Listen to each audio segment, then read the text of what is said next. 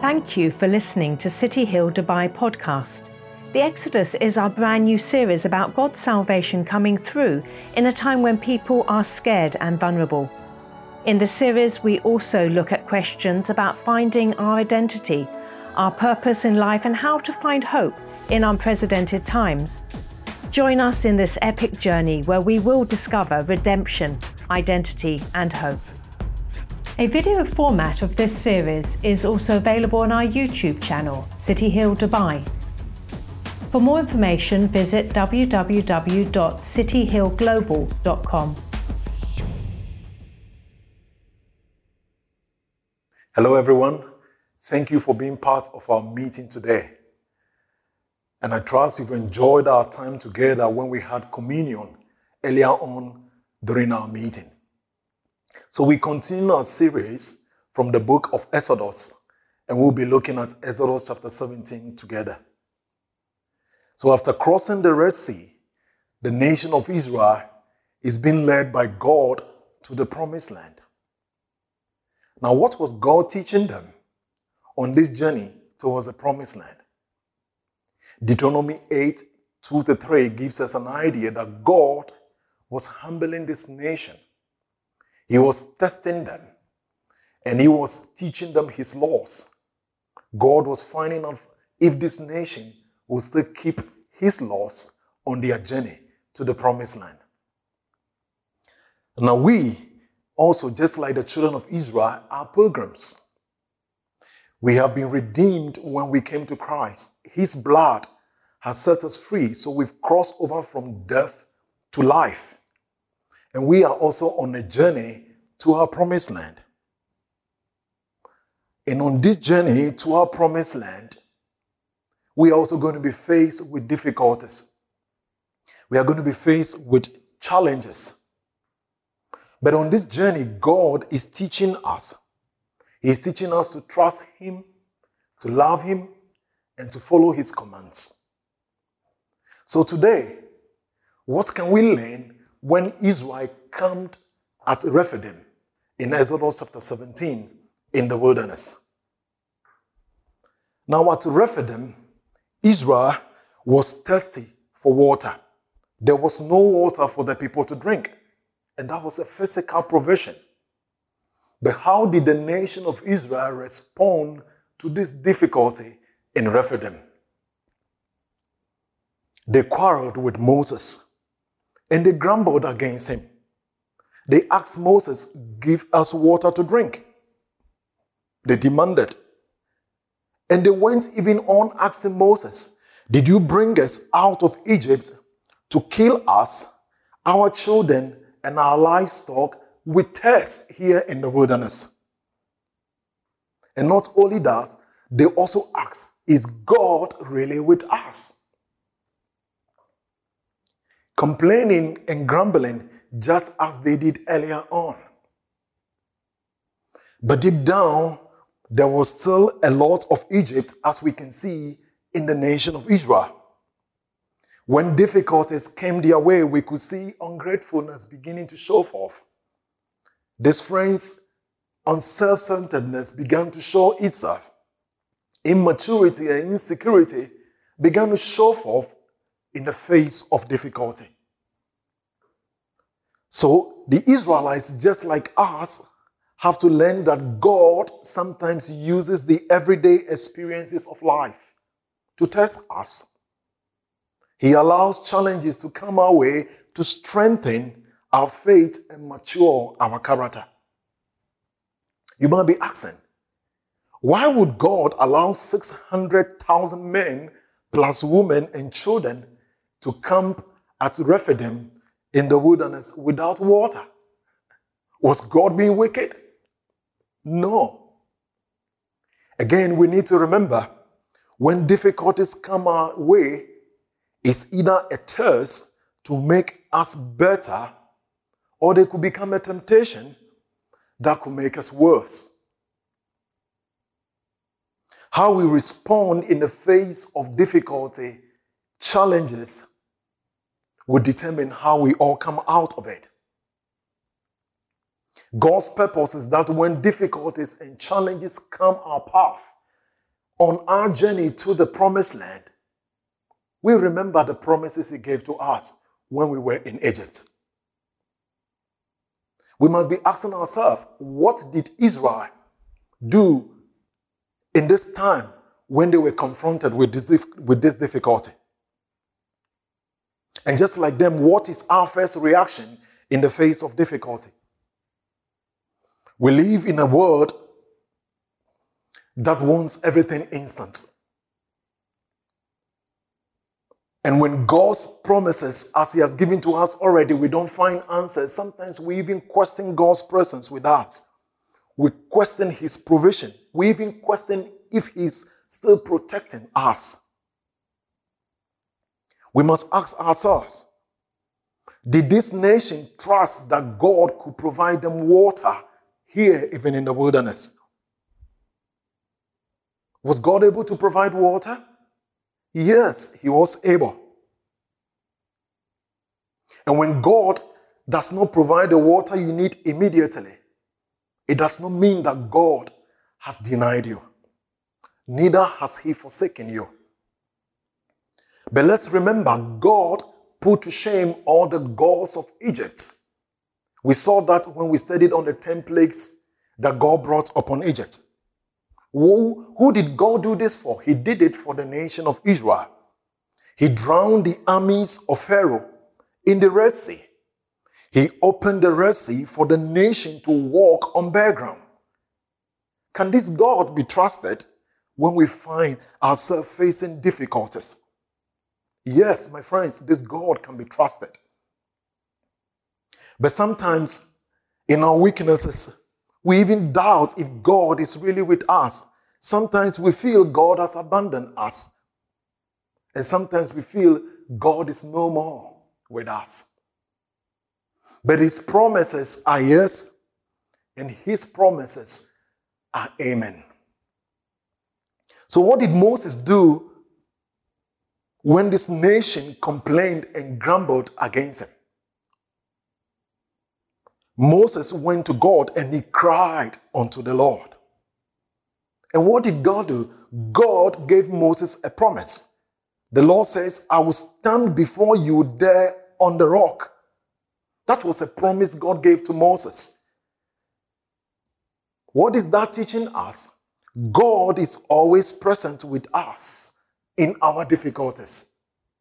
Friends, he hears us when we call. He is an ever-present help in our times of trouble. His promise is that he will not leave us, neither will he forsake us. When we go through the fire, God says he will be with us. When we go through water, he says he is going to be with us. He will not leave us alone. God then told Moses what to do. You shall strike the rock. So the rock was the source where God was going to provide the water for the nation of Israel. This is what God told Moses. Behold, I will stand before you there on the rock at Horeb. And you shall strike the rock, and water shall come out of it, and the people will drink. And Moses did so in the sight of the elders of Israel. Exodus chapter 17, verse 6. So God appeared to Moses and instructed him to strike this rock with his staff that he held in his hands. And what did the nation of Israel see? Water flowed out miraculously unto them there in the wilderness. Friends, the rock is Christ who was smitten for us on the cross for our salvation. And this is what Paul said in 1 Corinthians chapter 10, verses 1 to 4. For I do not want you to be unaware, brothers, that our fathers were all under the cloud, and all passed through the sea, and all were baptized into Moses in the cloud in the sea. And all ate the same spiritual food, and all drank the same spiritual drink. For they drank from the spiritual rock that followed them, and that rock was Christ. Isn't that encouraging? That rock was Christ. You can say hallelujah to that. So instead of God striking the nation of Israel for their ungratefulness, their grumbling, their quarreling with Moses, God struck the rock on the cross. So instead of God striking us, friends, for our failures, God struck his son. And like the rock, when Christ was struck on the cross, water flowed from his side. And not only that, blood also came out. So Jesus died the death we deserve to have died. So that now, by believing in him, we drink the water of life that leads into eternal life. John 7:37-38. Jesus gave us the water we desperately needed, friends. On our wilderness and at Rephidim, our thirst, Jesus provided us the water we needed there. And that water could only come by God striking him on the cross on our behalf. Now, in John chapter 4, we see the Samaritan woman who was also thirsty for something. But for physical water, she went to a well to get water. When Jesus met this Samaritan woman, Jesus promised her living water, a spring of water welling up into eternal life. The woman said to Jesus, "Give me this water, sir, so that I will not be thirsty or have to come here to draw water again." As I speak to you, there are many who are still thirsty in this world. Many are thirsty for significance. Many are thirsty for power.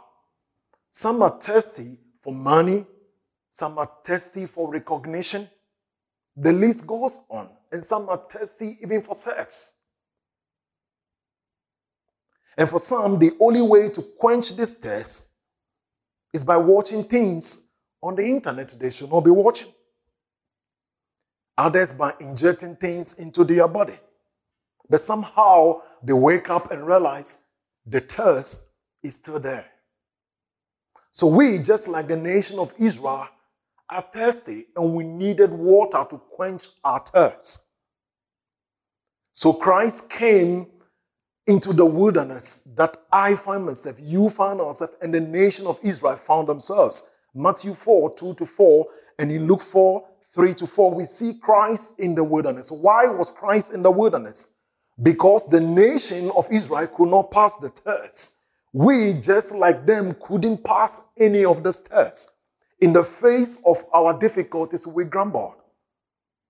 We question even if God is with us. So in this wilderness, Jesus succeeded where Israel failed. 40 days he was tested and he was tempted by the enemy. But you know what? Jesus prevailed victoriously over the enemy in the wilderness. He did not yield to temptation like Israel. He didn't grumble, but he was obedient even to the point of death. He lived a life we couldn't live on our own in our wilderness. So that through Christ, we can say like Paul, I can do all things through him who strengthens me. So we can see that at Rephidim, Israel wasn't only thirsty for water, but something else happened on their journey to the promised land. There was an attack. An enemy attacked them at Rephidim. What was that teaching us?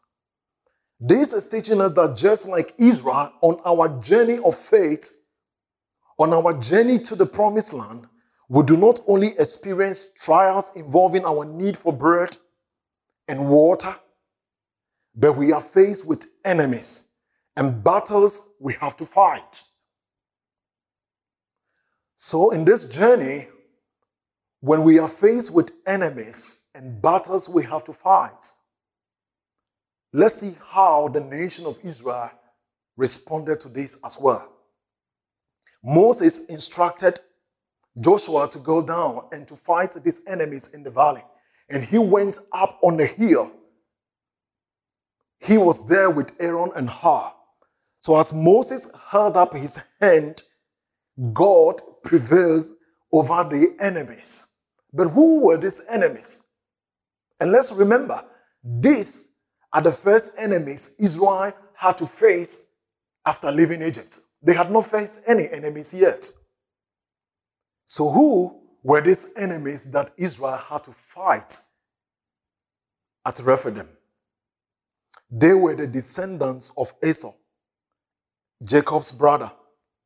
And we remember, Esau sold his birthright for a morsel of meat.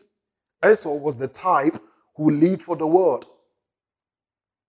So he represents the fleshly pattern that keeps coming back, even though we have left Egypt, even though we have crossed over and we are on our way to the promised land, the world, the flesh, and then the enemy. So like Israel, there is a battle between the children of light and then the powers of darkness, even though we are on this journey onto the promised land. In Ephesians 6, verses 12, Paul says, we do not wrestle against flesh and blood, but against rulers, against authorities, against cosmic powers over this present darkness, and against spiritual forces in the heavenly places. How did they defeat this enemy? As Moses held up his hands on top of the hill, Aaron and Hur was holding up his hands when Moses gets tired, and Joshua kept fighting down in the valley and fighting the enemy. Friends, this teaches us that in our battles we must always fight. Remember that we do not only win by just fighting physically. Why? Because we are not wrestling against flesh and blood. But we fight by lifting up our hands to God and calling on Him, telling Him, God, that it is in your control. Our fights, our battles, God, is in your control. We can come to His throne of grace and ask Him to help us, give us mercy, show us how to win when we are faced with enemies, when we are faced with attacks on our journey to the promised land. Because in His presence, He has promised to give us victory. He has already prevailed over these enemies that are on our way to the promised land. So friends, instead of complaining and murmuring, just as we saw Israel doing all this time when they are faced with difficulties, we can come into God's presence and we can call on Him like Joshua. Why? Because God needs us as men and women who will take the gospel, the good news of what He has done for us right from Egypt, crossing the Red Sea, feeding us, even with manna, providing water, all that God has done. God needs us to take this message to the world. God needs us to stand in this world when we see injustice, like we saw in Egypt. God wants us to fight it. Fight it with prayer. Fight it with the good news of what He has done already. And serve the needy. Why? God served us even on our journey to the promised land. So friends, in conclusion, Moses points us to the ultimate intercessor. Just as Moses' hands were lifted and Joshua fought there, Jesus Christ became our ultimate intercessor.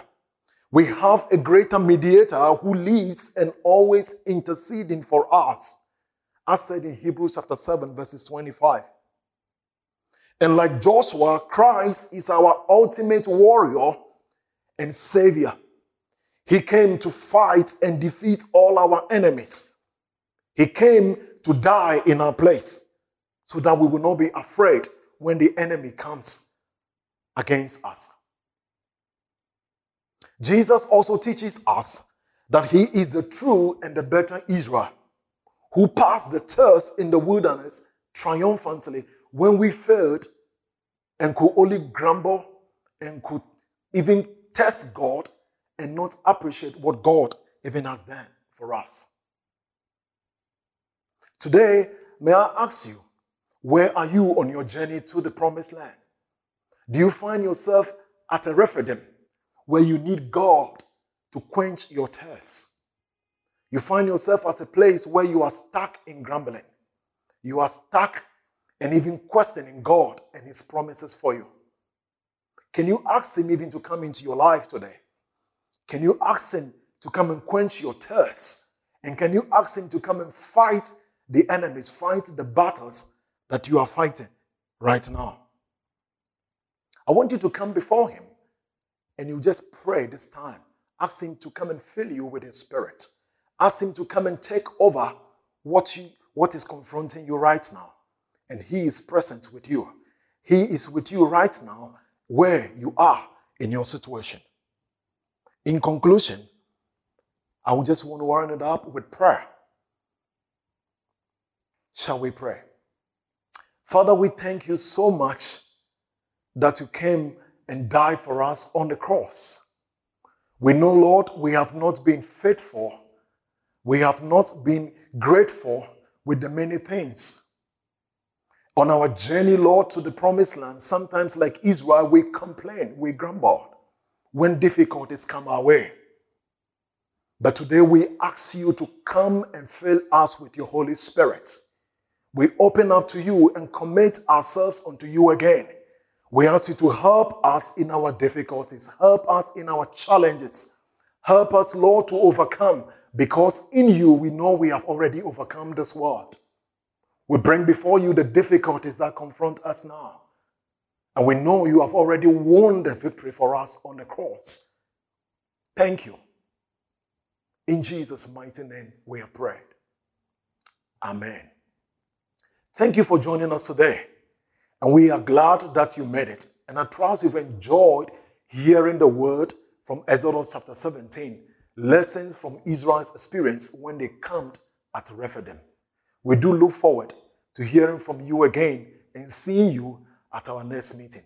God bless you, and bye-bye from me.